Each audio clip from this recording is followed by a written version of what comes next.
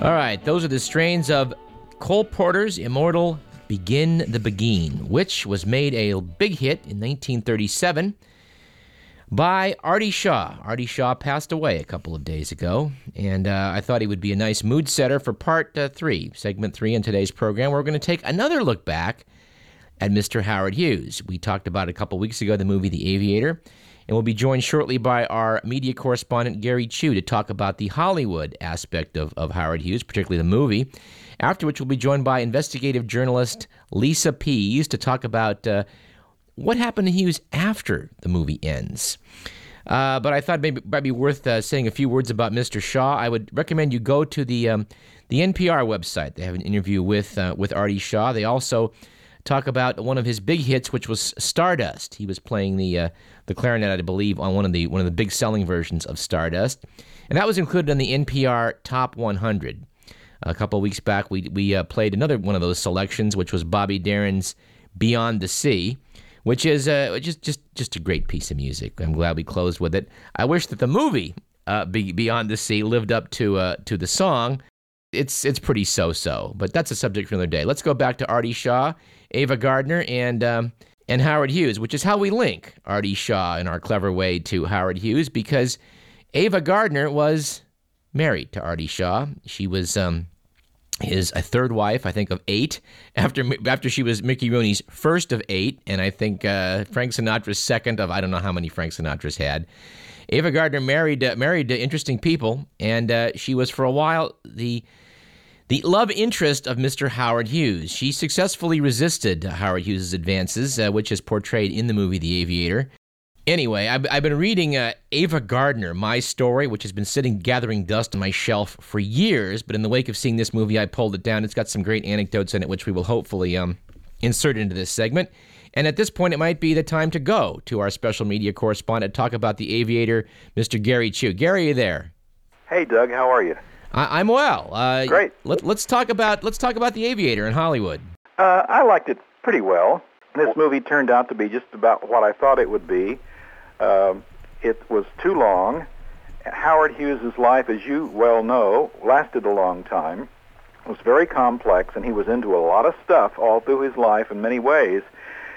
And to cover his life, actually, you're going to have maybe 2 or 3 movies. We felt the same way, that we're actually coming back to the subject of Howard Hughes, because I think a lot of our younger listeners don't know anything about him, and this movie is a good start, but he's a guy that if you want to study 20th century politics, history, aviation, Hollywood, fill in the blank, Howard Hughes is going to surface sooner or later. Oh, sure. And what's interesting, and I was glad you wanted to talk to me about this, because now I can use this after over 50 years. When I was 10 years old, that gives my age away when I tell you all this, I went on a vacation in the summertime of 1947.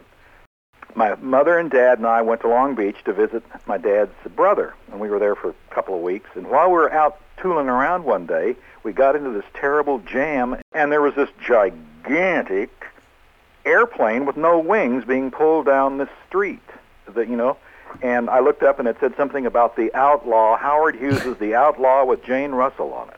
I actually saw the Spruce Goose being moved from Culver City to Long Beach by accident. Wow. He actually did, as long as he had a giant moving billboard getting attention, why not put an advertisement on the side? Of course.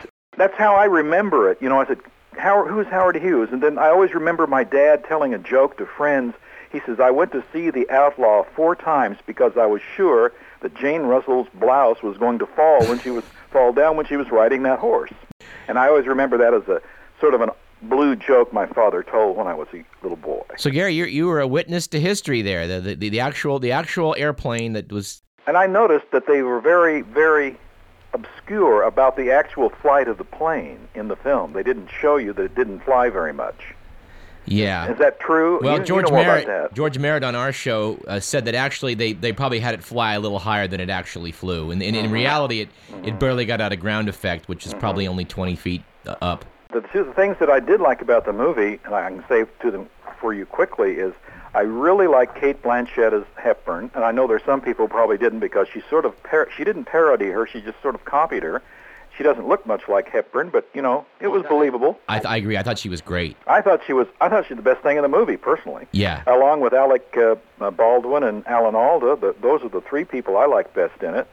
Ava Gardner's role was not so well written into the story, but I don't know that much about it, you know.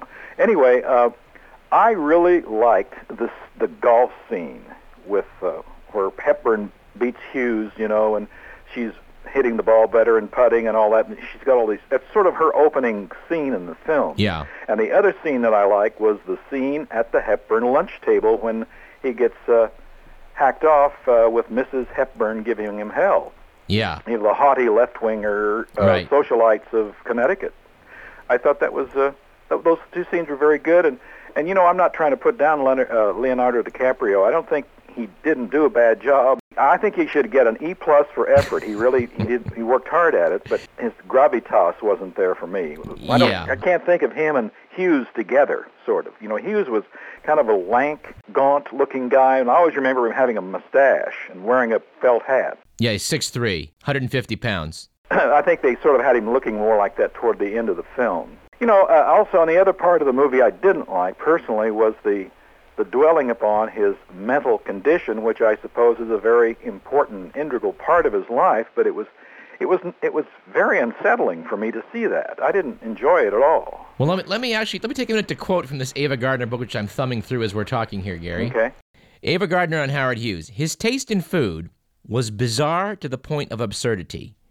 I never saw him eat anything for dinner but a steak, green peas, perhaps a few potatoes and a small salad, followed by ice cream topped with caramel sauce. Night after night, year after year. And something else didn't come up in the movie. I think the movie was actually much kinder to the Hughes. I read Noah Dietrich's bio of him. He actually was a much more thoughtless person. He doesn't come across like a very thoughtful person in the movie, but Arlene Dahl had a little comment in this Ava Gardner. She had a little insert, a little chapter of her own here that I thought was pretty funny. I should quote from her. She wrote, "As for Howard Hughes, the main thing that threw her off," referring to Ava, and me too, was his body odor. Howard never bathed. He never used a deodorant, and I'm sure he never cleaned his clothes. They were always dirty, and he never bothered to change. I remember standing next to him at Ciro's one night, and I smelled him before I knew who it was. I turned around and saw his shirt. He had dirt on the collar and around his neck, and I had to excuse myself. Ava couldn't get past the body odor, and neither could I. We laughed about that. Doug, if you had $1 billion, you could wear whatever you wanted to, too. Well, apparently his BO was what failed to allow him to conquer the celebrated Ava Gardner, so I think it does pay to use a little bit of soap now and again. You know, there was one thing, maybe you can tell me a little bit on the veracity of this, I'm not sure, and that is the little bit in the script where in the film it shows him coercing the publicist to not print pictures of the married Spencer Tracy with Katharine Hepburn. That scene with William Dafoe, I don't know whether that's true or not. I have to think that there must be some truth in it, but I'm not sure. It might have been pumped up a little bit to kind of balance out the other parts of his personality, because I thought that was quite a nice thing for him to do. He did actually do nice things for people, although Dietrich points out it was always with an end. He always wanted to impress somebody with the fact that he was being nice. You know, it was never ever out of truly the goodness of his heart. But anyway, you think it's an Oscar contender? It probably is, because Martin Scorsese needs to have an Oscar.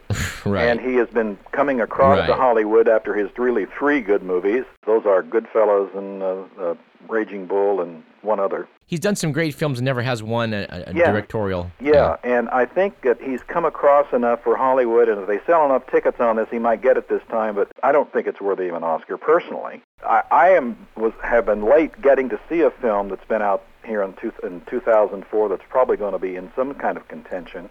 It's being mentioned a lot. The reviews have been raving over it. All critics are crazy about this movie, and that is Sideways. Okay. And I just saw it, and I saw it late, and everyone else has been telling me, don't miss this movie. Okay. And I'm telling you, Doug, don't miss this movie. Well, we're out of time, but I guess that means we're going to have to bring you back, and you're going to talk about Sideways in a future show. Gary, thanks so much. My pleasure.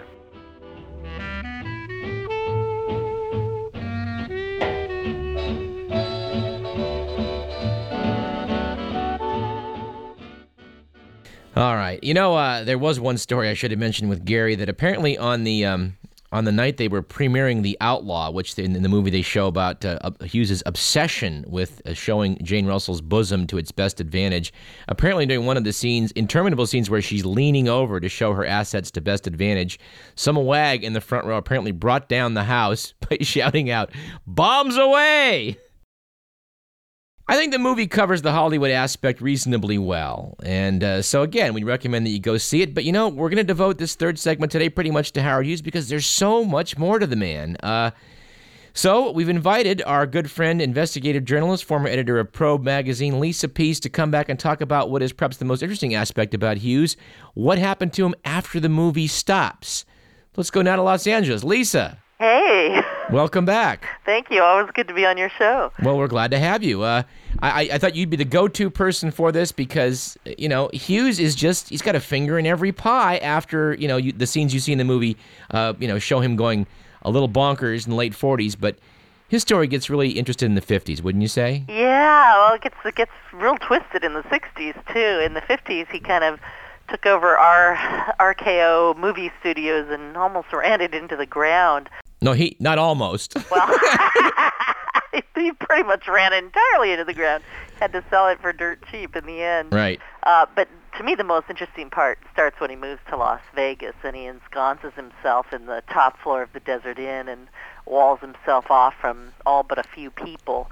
And it's around that time in the late 50s he was getting into developing, actually I guess it was the end of the 40s, in like 1949 he was starting to develop aircraft for the Army and started, meeting people from the CIA who were very interested in the fact that Hughes controlled the drill bit used worldwide to drill for oil. Right. A great cover for intelligence operations. Exactly. And not only that, oil being such an important resource on this planet, if anybody discovered it, the CIA would be the first to know about it because they'd know who bought the drill bit and where they were drilling and what they were finding. He's also a man running an international set of airlines with airplanes going everywhere. So he's good on both counts. He's like a magic box for the CIA.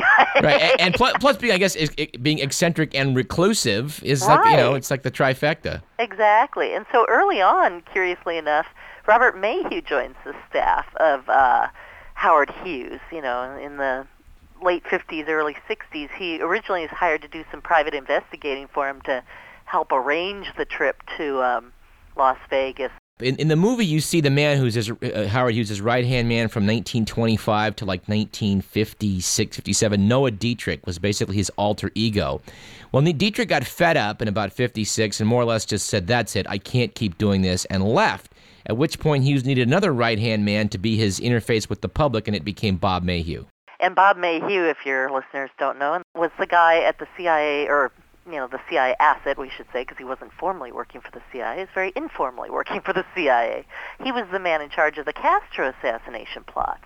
He was working with mobster Johnny Roselli, and he had previously worked with the CIA to set up porno films of Sukarno supposedly having sex with a blonde Soviet stewardess who was really an agent, all of that completely fictitious and made up with the help, by the way, of the LAPD.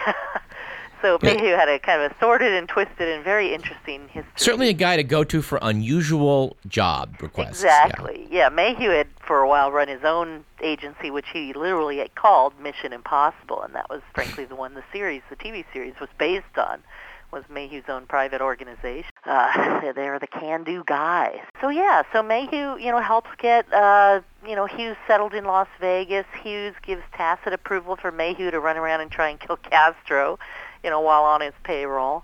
And the relationship between Hughes and the CIA kind of grows in secret. There's also this huge Mormon faction that starts to take over the Hughes organization. Yeah, Hughes apparently respected Mormons. They don't run around with women. They don't smoke. They don't drink. They're reliable people. And pretty soon he had like a Mormon palace guard. Exactly. Although I'm not sure any of those things he said are true. They don't smoke. They don't drink. Maybe not in front of Hughes. But well, his Mormons didn't apparently. His Mormons. Yeah. Okay. Yeah. Well, he did have very strict rules of behavior. I mean, anybody who saw the film will know it gets much worse in later life. You are to hold the milk at this particular angle. Right. His instructions were quite wild. Come 1970, Mayhew finds himself suddenly on the outs, and this just on the tail of Mayhew having tried to give, or depending on who you listen to, successfully given, then President Richard Nixon $1 million bribe. It's definitely documented that they gave him a $100,000 bribe through B.B. Rebozo. There's one man's testimony that he absolutely gave him, the $1 million, and that was John Meyer, who I actually got to meet. He lived at the time up in Vancouver. I'm not sure if he's still there. Okay. But he had worked directly with Hughes. It was interesting because although Mayhew never actually got to see Hughes face-to-face, Meyer did. Meyer was kind of, how do I want to say, Hughes's pet social projects guy, whereas Mayhew was like the big financial business operations guy. Well, I've also got another book in front of me, Citizen Hughes. Michael Drosnin talks about this. There's so many aspects about Hughes. He got a check, the largest check ever written to any individual, $500 million, which was sort of ironic because he sold his TWA stock, which he didn't want to, but he lost control. And when he wound up selling it, it was like it had appreciated immensely, and he was all of a sudden had $500 million in cash. But this book, Citizen Hughes, is allegedly a book about documents stolen in a burglary in 1974 from Hughes's office, where they took the actual memos that he was writing to Bob Mayhew to run his empire, the actual, notes that went back and forth. Yeah, Hughes was famous for writing on big yellow legal tablets because, of course, this was before the days of, personal computers, and famous for his meticulous handwriting, never misspelled a word. I mean, everything about him was obsessive-compulsive. Right. But yeah, he had a studio not far from where I live now, in fact, a little area called Romaine Street. It's kind of in the Hollywood area. Have you seen the building, by the way? Yeah, I actually used to drive by there all the time. Is it just a little nondescript building? It's kind of a nondescript gray warehouse-type building, with a security fence. It looks very much like a lot of the TV and movie studio properties. But at any rate, yeah, so one night these guys break in and make off with all the Hughes documents. And there's been a lot of speculation over the years. Who stole the documents? Why were they stolen? And even worse, why did no one want to pay to get them back? Because that's the kind of the funny part. Yes. Is that after these amazingly important documents supposedly were stolen, they were offered back to the Hughes Corporation for a fairly small price, about $100,000. Yeah. And the Hughes Company never paid to get the documents back, which raised the speculation that the Hughes Company itself, or possibly the CIA, organized the stealing of the documents, because at that time they had a bunch of lawsuits and were under investigation, and the whole Watergate scandal was in deep investigation. Yeah, we should turn the clock back for our listeners. This is like June 74. Nixon's got about 2 months left in his presidency. He's completely under siege. They're looking into all kinds of government monkey business, and again, Howard Hughes' name keeps surfacing. There are some who make the case that the whole reason for the Watergate break-in, the target of the Watergate break-in was Larry O'Brien. Larry O'Brien had used to work for Robert Kennedy, but after Robert Kennedy was killed, Howard Hughes moved very quickly after the assassination. He says, this is our big moment. We can buy a whole political organization on the cheap. Yeah. And they're all together, and they all know each other, and they're leaderless, and they have no one to go to, and it'll be a long time before Teddy runs. Let's get him now. So he hired all the top Kennedy aides, the chief one being Larry O'Brien. So Larry O'Brien had worked for the Hughes Corporation for a while, and then he became the head of the Democratic National Committee. And when the Watergate burglars broke in, they broke in specifically to tap Larry O'Brien.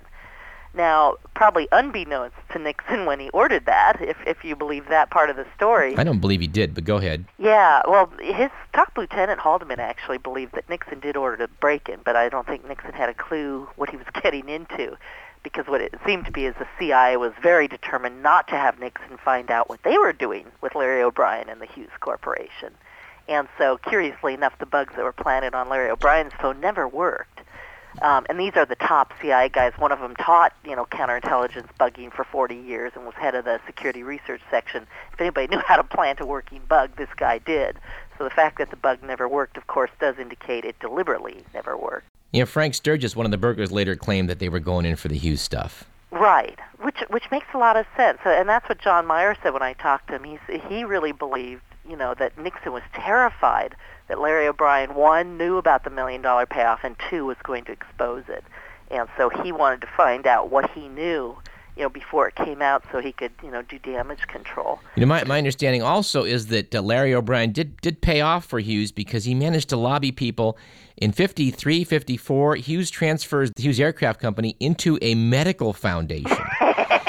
so that a medical foundation that gave out less than like $1 million in medical research grants. Right. And Larry O'Brien, they were going to make that illegal, and O'Brien managed to make that retroactively legal as long as it was a medical foundation that was governing a business. And by the 50s, Hughes Electronics becomes gigantic, and the communication satellites, all of our secret spy satellites, are basically Hughes Electronics. Exactly. Again, there's the spy agency of the U.S. and Howard Hughes. Where does one begin? Where does the other end? Exactly. And so if it wasn't about the O'Brien bribe that people broke into the Romaine Street, the other thing that people suspect it was all about was the Glomar Explorer. This was this huge project, just like he'd built the Hercules or the Spruce Goose for the Air Force. He built this huge mining ship that was supposed to go drill for oil across the beds of the ocean and look for minerals in the ocean. It had a drill that could drill 5 miles down into the ocean floor, and it had a 3-mile cable. Right.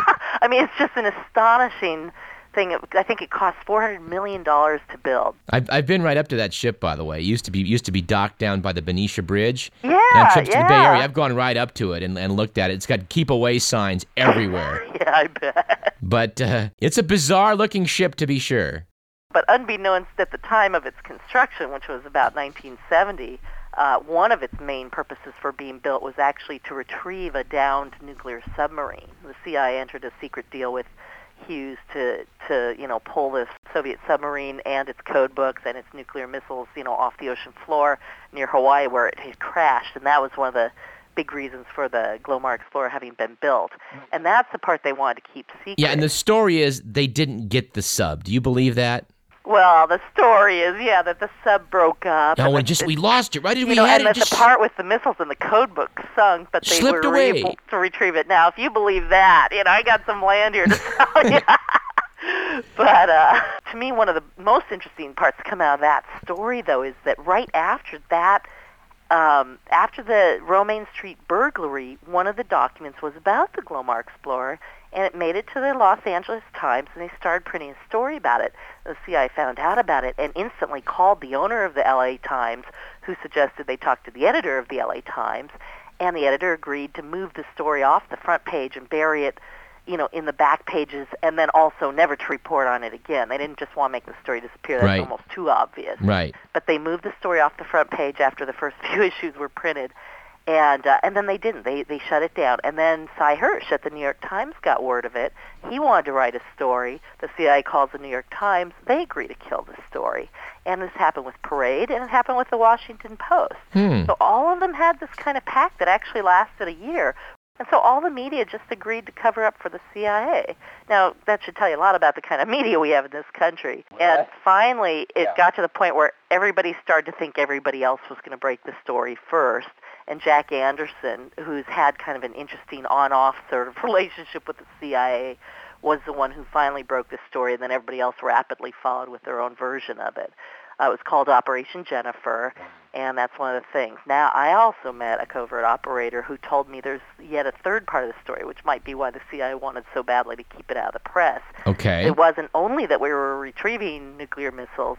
This man claimed the Glomar Explorer was also planting nuclear missiles across the ocean as part of its job. I have no way to verify that. I hope that's wrong. I hope that's wrong, too. And, it's a weird world. Anything's possible. The guy could have been making it up, but he's told me other stuff that proved absolutely true. So, Lisa, we are unfortunately out of time. We could go. Honest to God, I really think if you really wanted to cover this guy adequately, you would probably have to do about 5 or 10 full shows because he's just an amazing guy. But if we were going to send somebody to one source, do you have any 1 or 2 sources you'd send people to learn more about Howard Hughes? Well, I would definitely say check out, believe it or not, the Playboy article.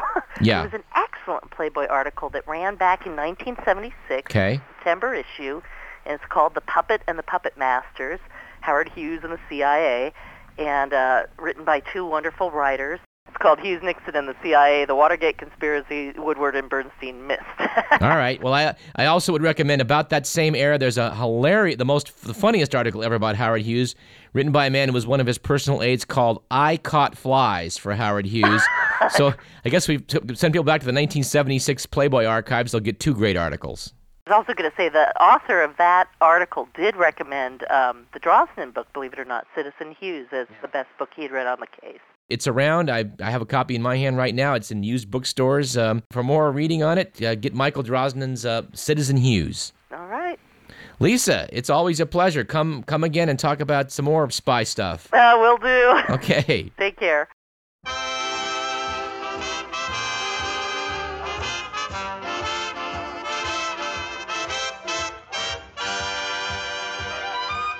I wish we had more time, but we don't. Lisa Pease was the editor, along with Jim D'Eugenio, of the investigative magazine Probe, which ran for many years and had some wonderful articles about things like Howard Hughes. Our thanks also to Gary Chu and the fabulous PBS chef Martin Yan, whose program Quick and Easy will be coming to TV stations near you. This was a fun show. We'll see you again next Thursday at 5 o'clock. I'm not sure who our guest is going to be. We've got a couple good ones. I'm not going to tip my hand, so you'll just have to tune in and see. And I can't think of a better way to end this show than the way we began this segment, with the strains of the late, great Artie Shaw doing his rendition of an American classic, Stardust.